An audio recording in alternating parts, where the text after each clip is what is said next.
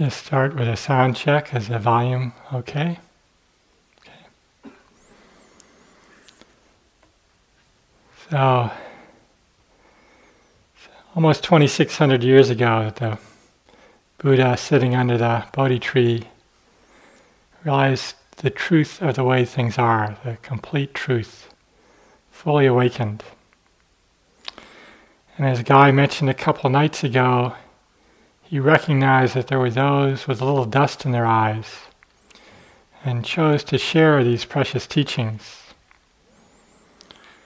Really an act of compassion for the world, to recognize the suffering and to share his precious teachings that carry forward to this day.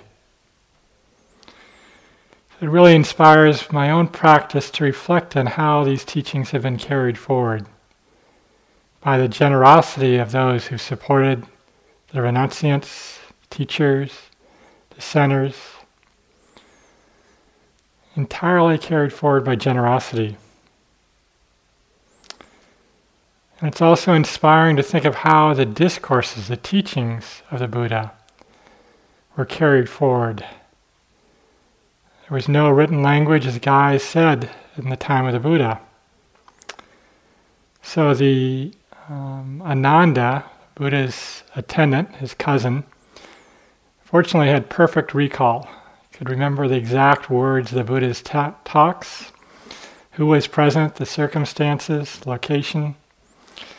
And he, after the Buddha died, said the words of the discourses to monks who memorized the discourses, repeated them over their lifetime, and then passed them on to the next generation of monks until there was a written language. So again, really inspires my practice.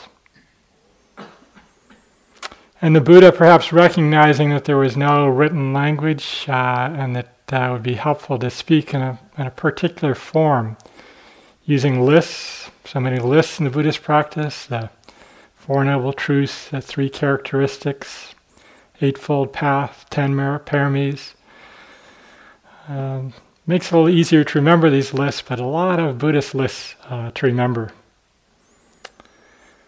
So another list tonight. The list tonight is the 7 factors of awakening. And 7 is a hard number of things to remember. So I promise, I've already sent a message to Brian, and in the morning there will be a listing on the board of the 7 factors. So no need to write them down unless you want to. So as I was preparing the talk, I was remembering the first few times I heard a talk on 7 factors of awakening, and heard the teacher say they'd be speaking about this. First few times I thought, well, this isn't for me, this is the advanced stuff. But the truth is, these 7 factors of awakening are immediate. They're arising in our practice right here. They're not far away at all. So tonight I'll speak about the framework of these 7 factors, touch on all of these 7 factors, talk about how they support our practice, how they support each other, and the role they play overall in our practice. So these 7 factors have a transformative power to provide clarity on what leads to happiness and what leads to suffering. To see that our happiness is not dependent on what is pleasant or pleasurable, or getting rid of what is unpleasant or painful. The path of practice is about one of letting go, opening, releasing, seeing things as they really are, opening to the Noble Truths. The first 2 Noble Truths that Guy spoke about on Thursday. The truth that there is suffering, to be known and realized directly, and the cause of suffering, the craving, leading in the direction of the unconditioned happiness that arises, that is known with the passing away of the forces of greed, aversion, and delusion. In my prior work life, I gave a lot of talks, and I learned the power of 3. It's best to talk about 3 subjects. People can remember 3. It's a certain rhythm to that. So the 7 factors can be broken down into 3 categories. Maybe this will be helpful. So the 7 combined to 3. The first is mindfulness, standing by itself. Mindfulness. And the second category is the energizing factors. And the third category is the calming factors. So mindfulness, standing by itself, and the energizing factors of investigation of dhammas, energy, and then joy or rapture.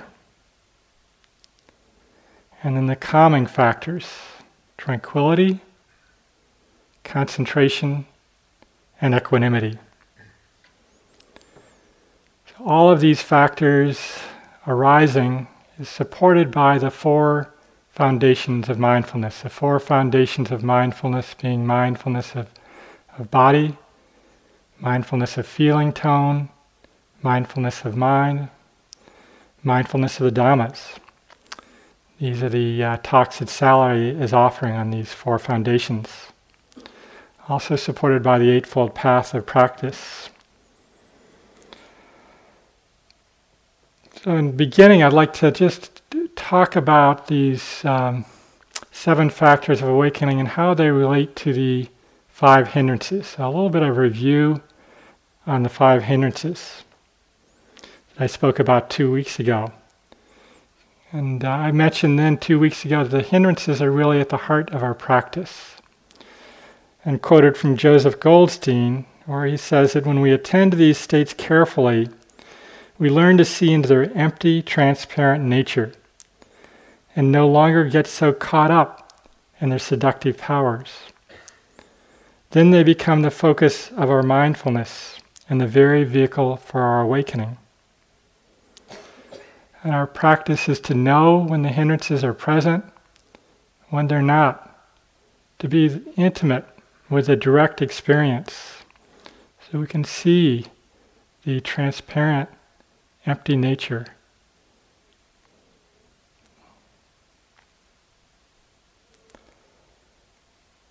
So we don't judge when these hindrances arise.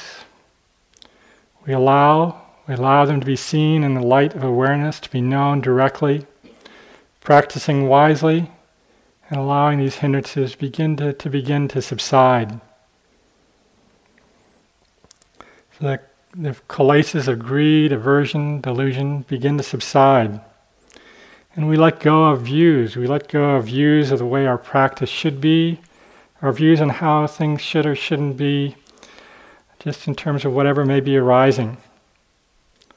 From Thich Nhat Hanh, for things to reveal themselves to us, we need to be ready to abandon our views about them. Letting go of our views and attachments to the way our practice should or shouldn't be. And our practice in mindfulness, practicing with the 5 hindrances, deeply supported by the heart practices of loving kindness and compassion and forgiveness. They really allow the softening, the relaxing, that serve to support the arising of greater clarity, the arising of wisdom. I often miss this at the beginning of my practice. I would really focus on the mindfulness practice only and didn't see a need to bring in the loving kindness practice and the compassion practice. I even attended metta retreats, still practicing with the mindfulness practice and not really going to hear the metta instructions at all. Really missed a precious opportunity. So it took some time to realize just how important these qualities are in supporting our practice. So as the hindrances begin to subside, as they begin to fade away, then the 7 factors of awakening begin to arise. And they are immediate. If you're having periods where there's sustained mindfulness, moment to moment awareness, periods where there's a real feeling of strong energy, maybe where the practice seems to be carrying itself.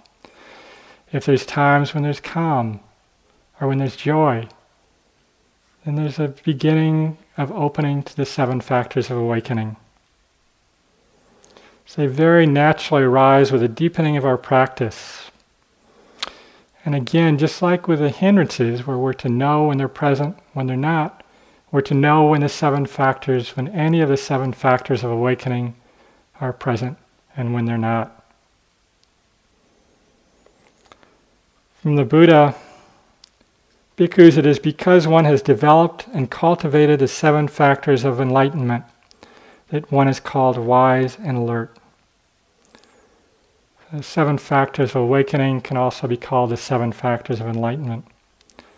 It is because one has developed and cultivated the 7 factors that one is called wise and alert. So as I said, they are arising here, right here in our practice. They're very immediate. There is a sequencing in these 7 factors of awakening, but they don't always follow this perfect sequence. And there's also a cycling through where they're building upon one another, supporting greater clarity in our practice.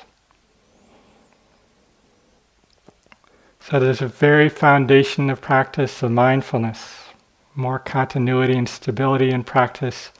It is coming forward for all of you on this retreat.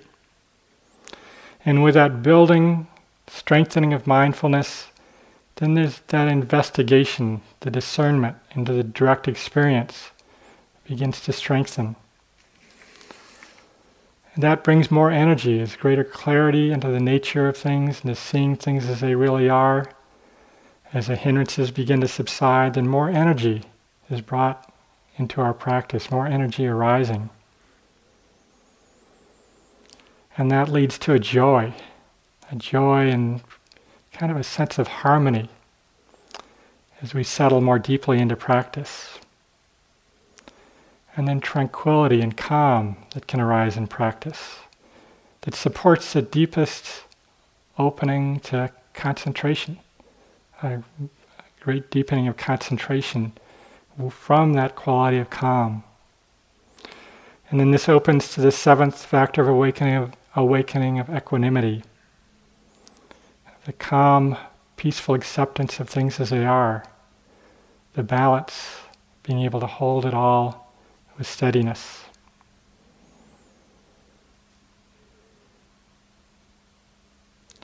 So all of these factors are rising in practice very immediately, not so far off at all.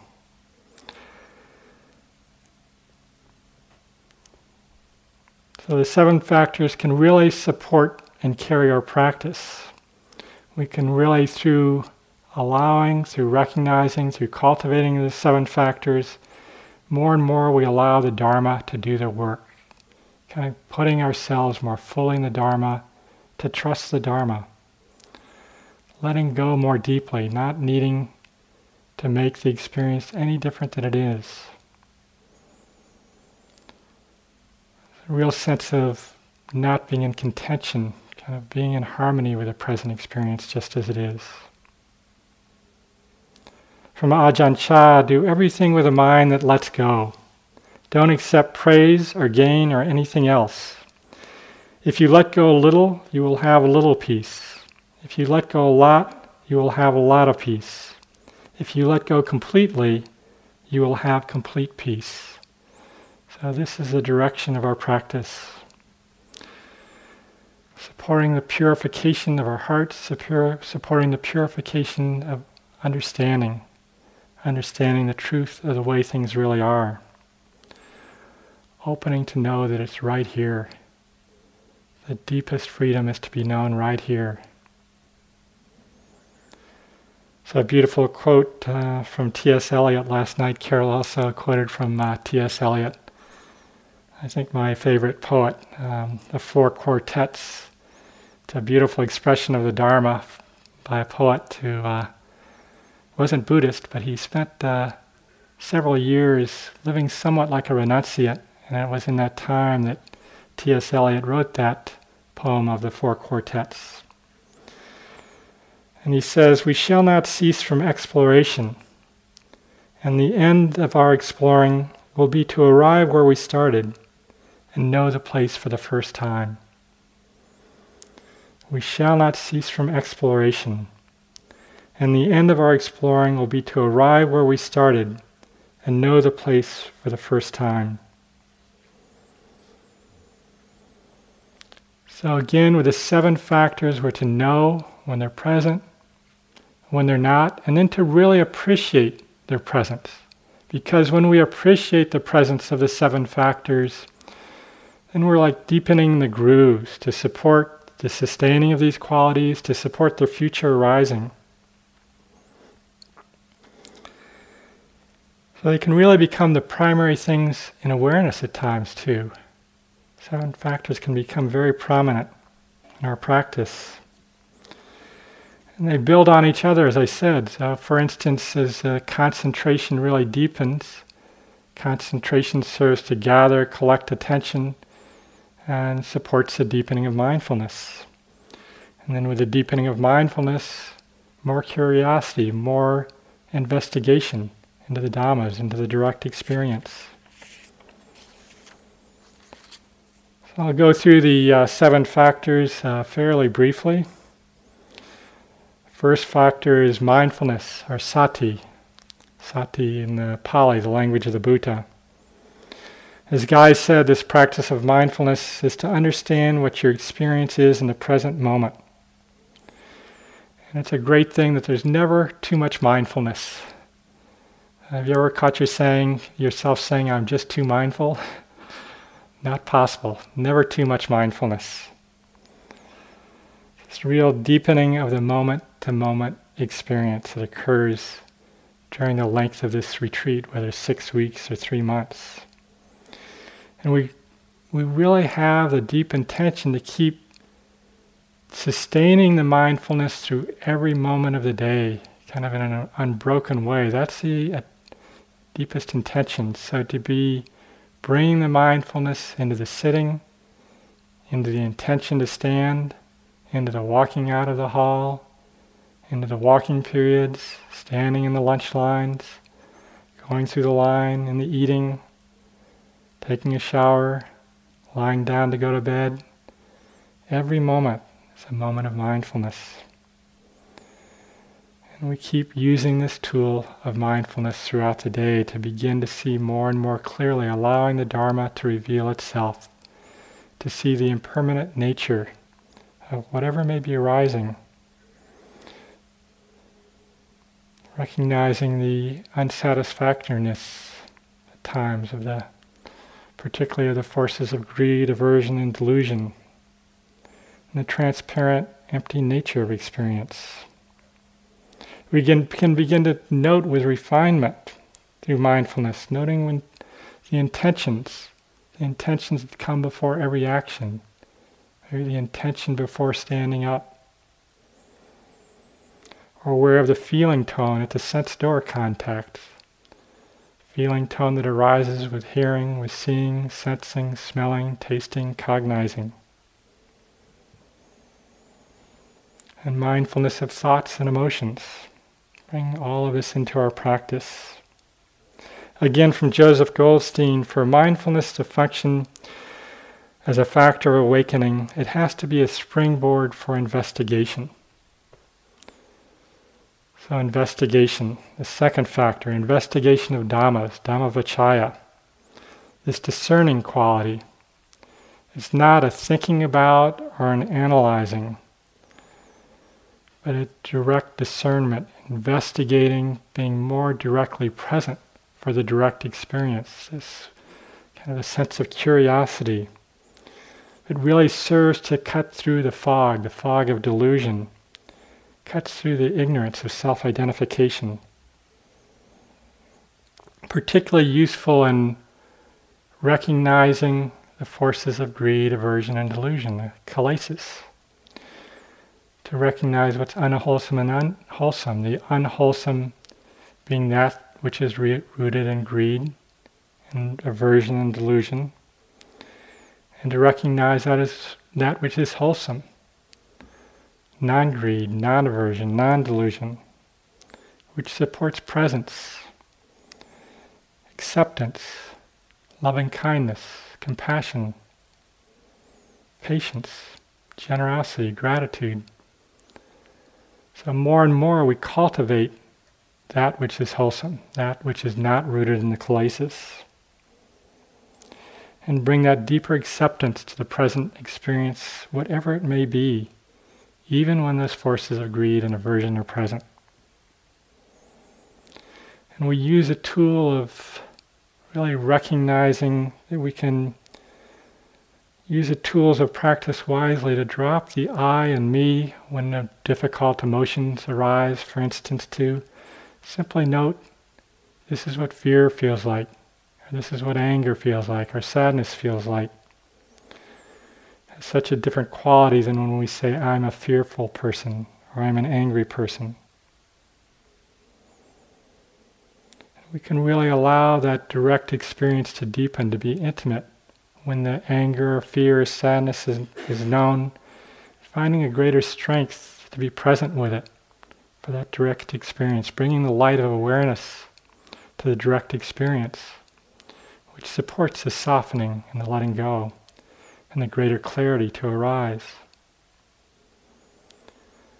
So with the investigation too, I really love bringing the sense of investigation into the dining hall. To really, for instance, pay attention to the intentions in eating. The intention before lifting up the fork, or the intention to chew. You can even catch sometimes a kind of a pulsing that arises before the intention, and then the action that follows the intention.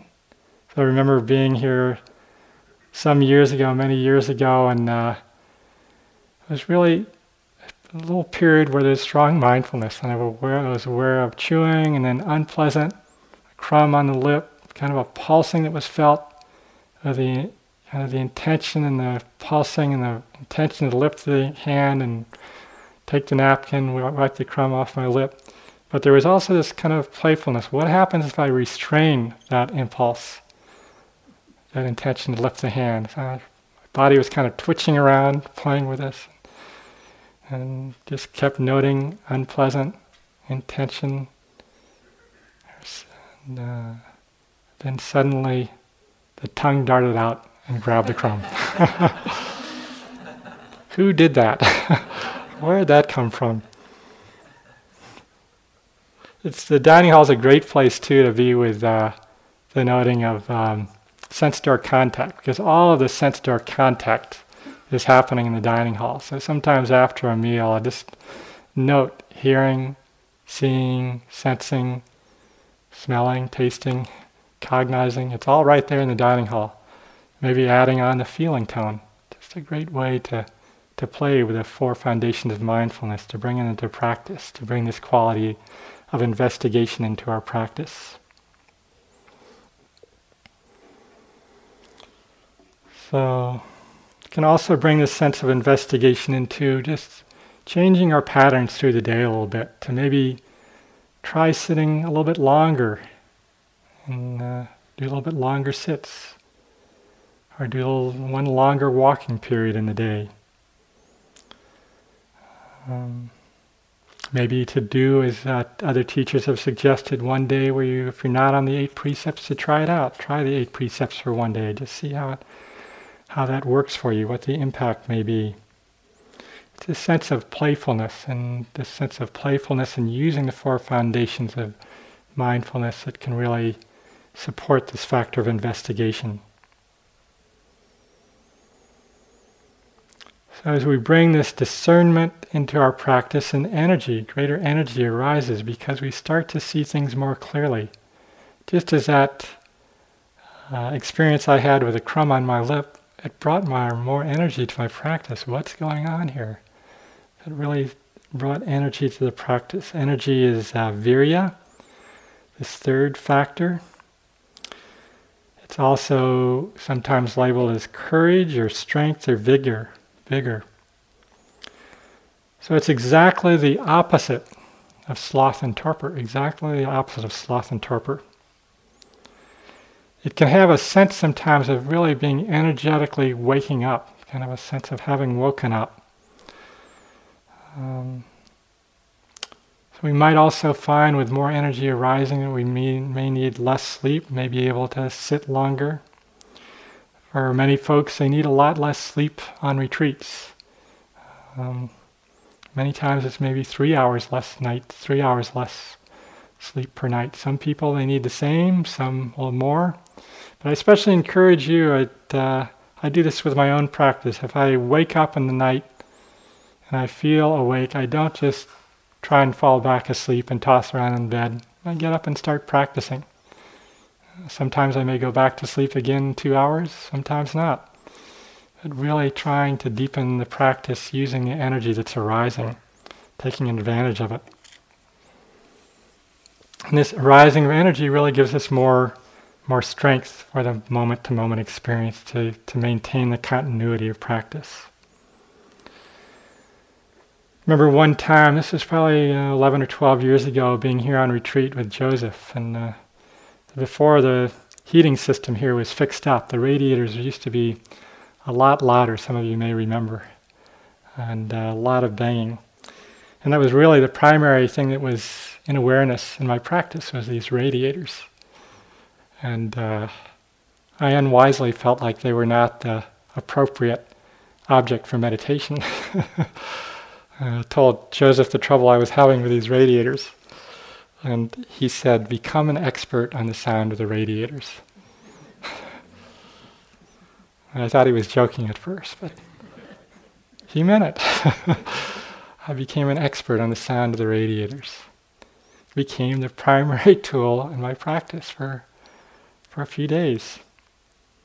And really became a tool for waking up. That any moment is a moment that has a potential for awakening. Moment of liberation. Even in listening to the radiators, it can be the recognition that the knowing and the objects are without separation, without distinction.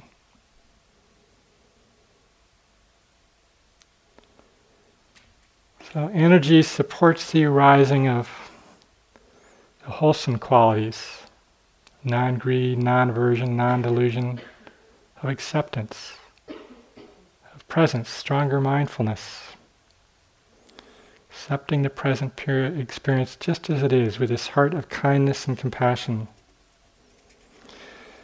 And it serves to suppress that which is unwholesome, that which is rooted in greed, aversion, and delusion. And allows us to stay with a difficult experience, particularly this quality of courage. Sometimes when very difficult emotions or stories are arising, it's a courage that allows us to stay with it. So many times over the years in my practice, I have that sense, some difficult memory or story kind of starting to bubble up, kind of that, oh no sense, I don't want to go there, I don't want to let this come up. But it's that sense of courage that allows us to stay with it, that allows the purification of the heart to stay with that story. Still knowing when it's appropriate to back off a little bit, but ultimately allowing and being intimate with that direct experience in the body, in the mind, that allows that purification.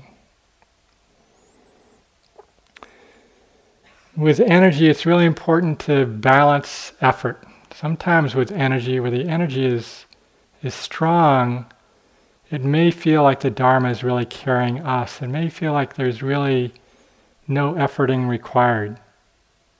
Sometimes there's a need to apply more effort, where we just need to apply a little bit more effort, perhaps to bring in the noting practice. And for some of us, it's necessary to bring in a little less effort, to back off. I've been a little bit of a striver over the years, so for me it was the backing off that was important. Kind of using the energy, but then trusting the Dharma, letting go. Found over the years the striving really never got me anywhere, it just more got in the way.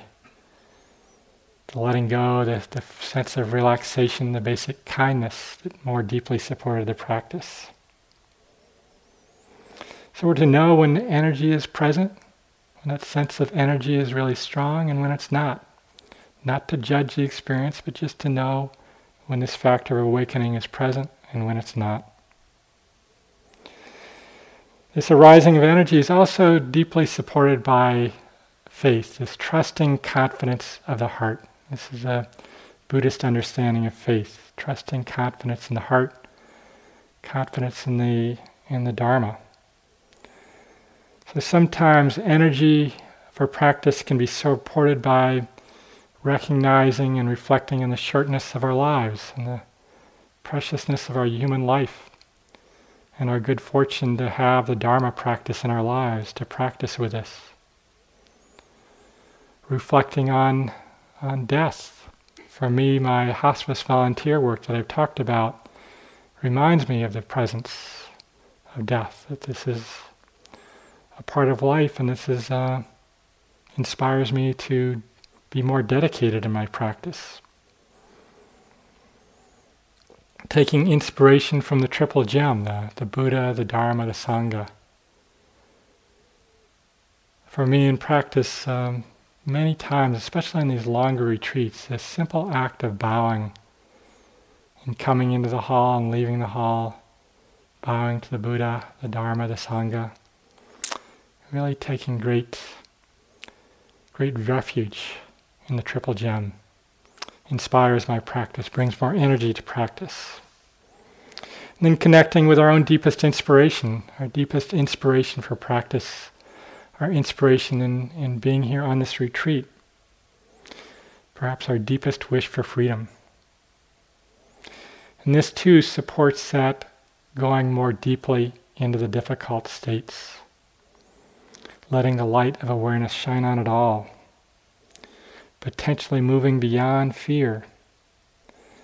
From Thich Nhat Hanh, fearlessness is not only possible, it is the ultimate joy. When you touch non-fear, you are free.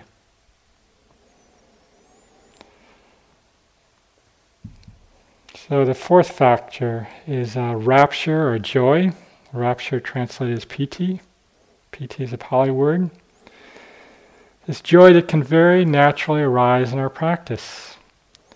The joy we may feel in simply being settled, being with a single object on a sustained basis. The sense of harmony that can arise in our practice as we settle, have that sustained moment-to-moment presence of mindfulness with a fading, subsiding of the hindrances. Sense of harmony that arises. Maybe it's the joy. I felt joy walking out the door last night and looking at the moon in the clear sky. Just joy looking at the moon, joy in being in nature, seeing the animals on the land here. When joy is arising, then the force of aversion, ill will, is really at bay, is really subsided. So we can really take happiness when joy arises. It's really great to appreciate when joy is arising in our practice. We can just take delight and joy in the Dharma, just being in the Dharma. Piti, this quality of rapture, is a part of this fourth factor, can be experienced as a very strong felt sense in the body, particularly in the body. It's described as the anticipation of what one feels when crossing a hot desert and suddenly seeing a cool and refreshing oasis. This rapture and joy. And rapture can sometimes be felt very powerfully in the body, sometimes as a trembling or jolts of light energy, jolts of energy, wave-like energy, or more pervading, sublime exhilaration or happiness. Sometimes it's even felt as a sense of levitating. Maybe that's a reason for you too. So we can get attached to rapture too. First time rapture arose strongly in my practice. Got pretty attached to it. And it's like seeing the oasis in the desert, but the path goes on. So we're not to become attached to the rapture. So it's useful to continue being present with a direct experience of rapture the experience in the body, maybe to label and name the qualities in the body, what's being known in the body and the mind. So the energizing factors are, again, these three energizing factors are investigation, energy, and joy or rapture. With mindfulness as a foundation, never too much mindfulness. So as the hindrances diminish, then all of these strengthen and these factors of awakening arise. The hindrance is still a vehicle for awakening because this hindrance is still arising at some level all the way up until the point of full awakening. But we see more and more clearly the transparent, impermanent, and unsatisfactory nature of the forces of greed, aversion, and delusion. And we bring this sense of curiosity, more curiosity into our direct experience. Bring more energy that supports the fading of sloth and torpor, supports the suppression of doubt, and then the joy that arises with practice that suppresses aversion. So now the calming factors of tranquility, concentration, equanimity, that support a deeper letting go with practice. From the Dhammapada, be still and silent. Know the stillness of freedom when there is no more striving. Be still and silent. Know the stillness of freedom where there is no more striving. Captures a sense of the calming factors. And all of three of these too, as these calming factors become more prominent, open more fully, then mindfulness strengthens, and that factor of Dhammavicaya, of investigation, greatly is supported by these as well. So the fifth factor, tranquility, calm, passaddhi in Pali, also sometimes translated as calm or serenity. It's described as a coolness, the calm on actually reaching the oasis in the desert. So it might be experiences you felt in sitting or in walking on retreat, maybe even just having a cup of tea, when the forces of greed, aversion, and delusion have subsided. We feel this as calm in the body, calm in the mind, a real sense of settledness, of non-reactivity. With this tranquility and calm, there's a real sincerity, a deeper sense of sincerity, stillness in our practice. As teachers, I can really see the sincerity of your practice. It's such a deep sincerity that I really appreciate, and I feel as this beautiful quality. I feel as a real beautiful quality that arises with practice. Again, from the Dhammapada, wise people become serene, like a deep, smooth, and still lake. So we can also get caught in this oasis, get caught in the calm, and really kind of just sink in and let go, kind of lose the mindfulness in this tranquility.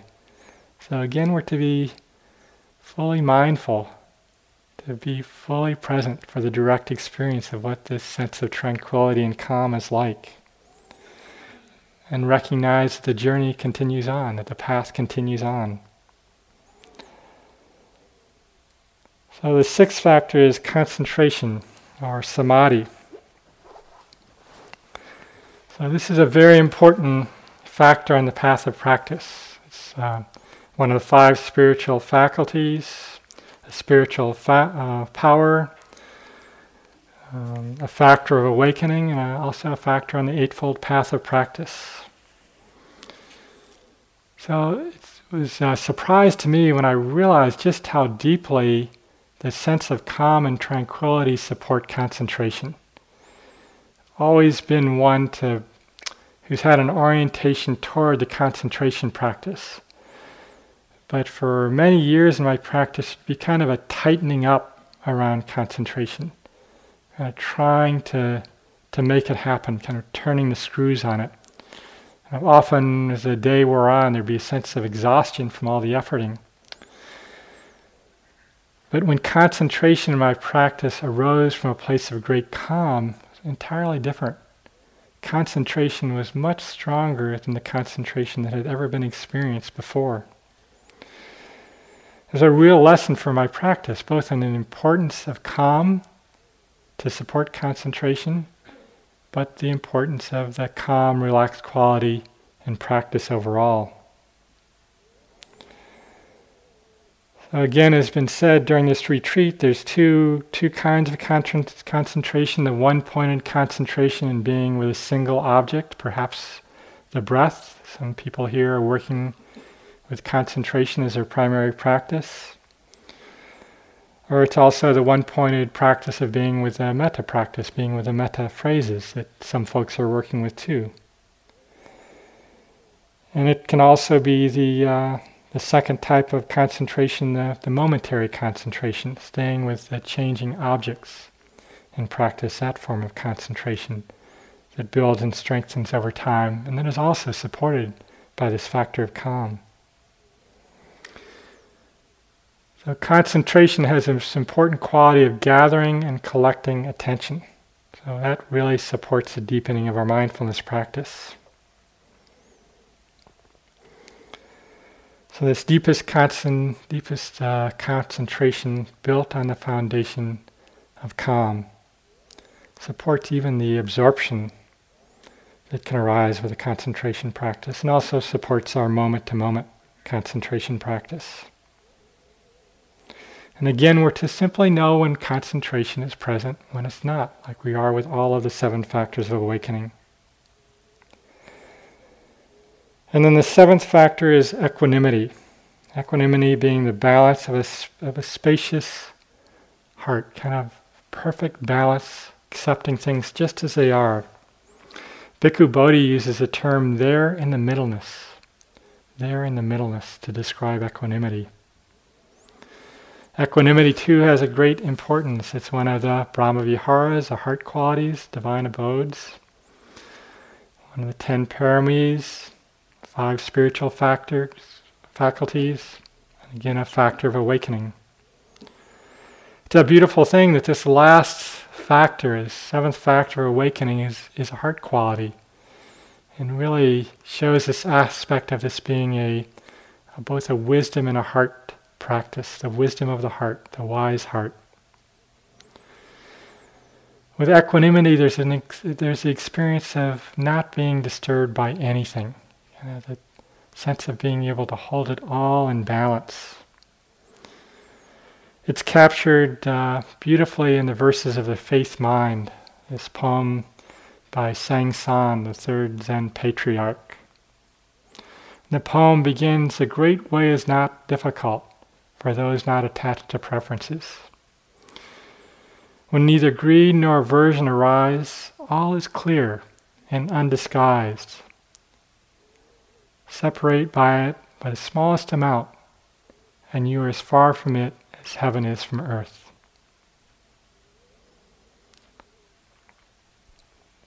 So it's kind of a neutrality of mind that arises with equanimity.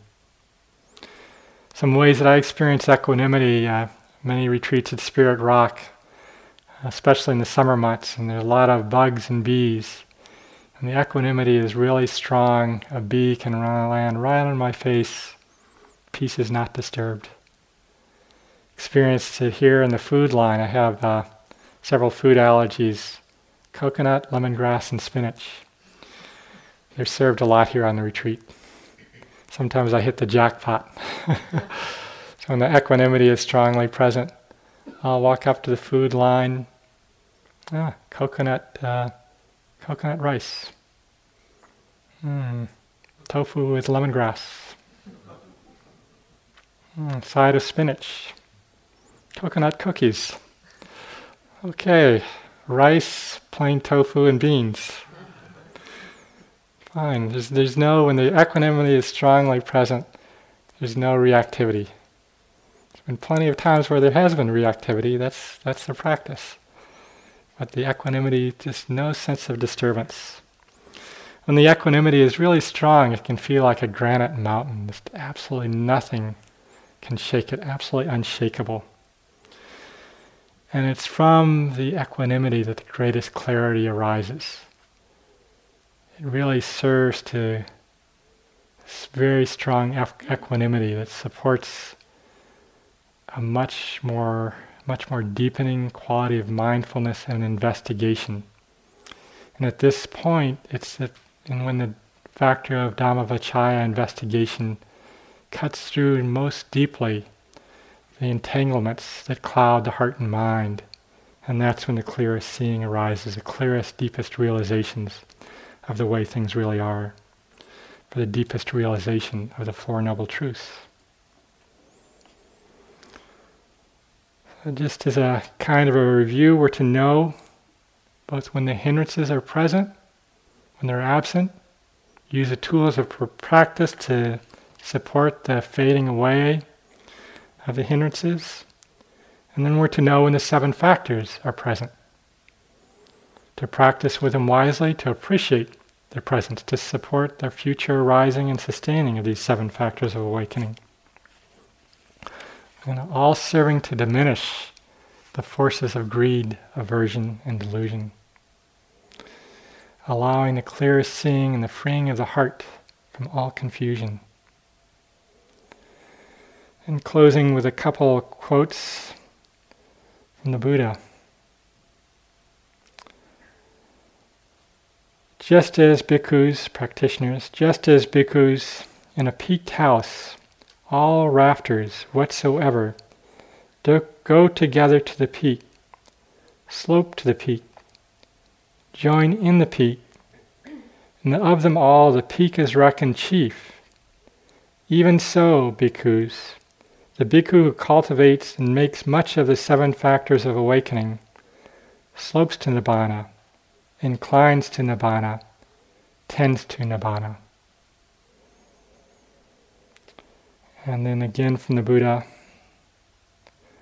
all those Arhat Buddhas of the past, all the past Buddhas, attained to supreme enlightenment by abandoning the five hindrances, defilements of mind, which weaken understanding, having firmly established the four foundations of mindfulness in their minds, and realize the seven factors of awakening as they really are.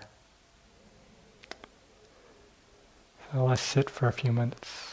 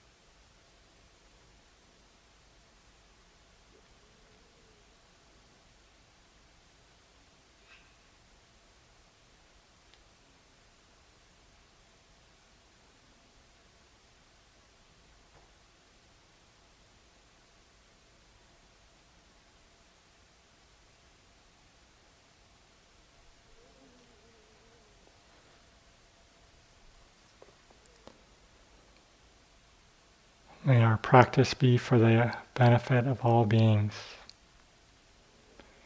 May all beings be free of suffering.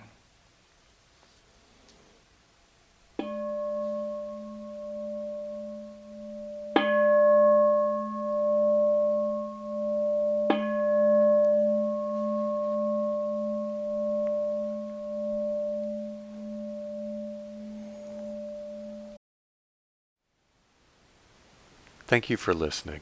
To learn how you can support the teachers and Dharma Seed, please visit dharmaseed.org/donate.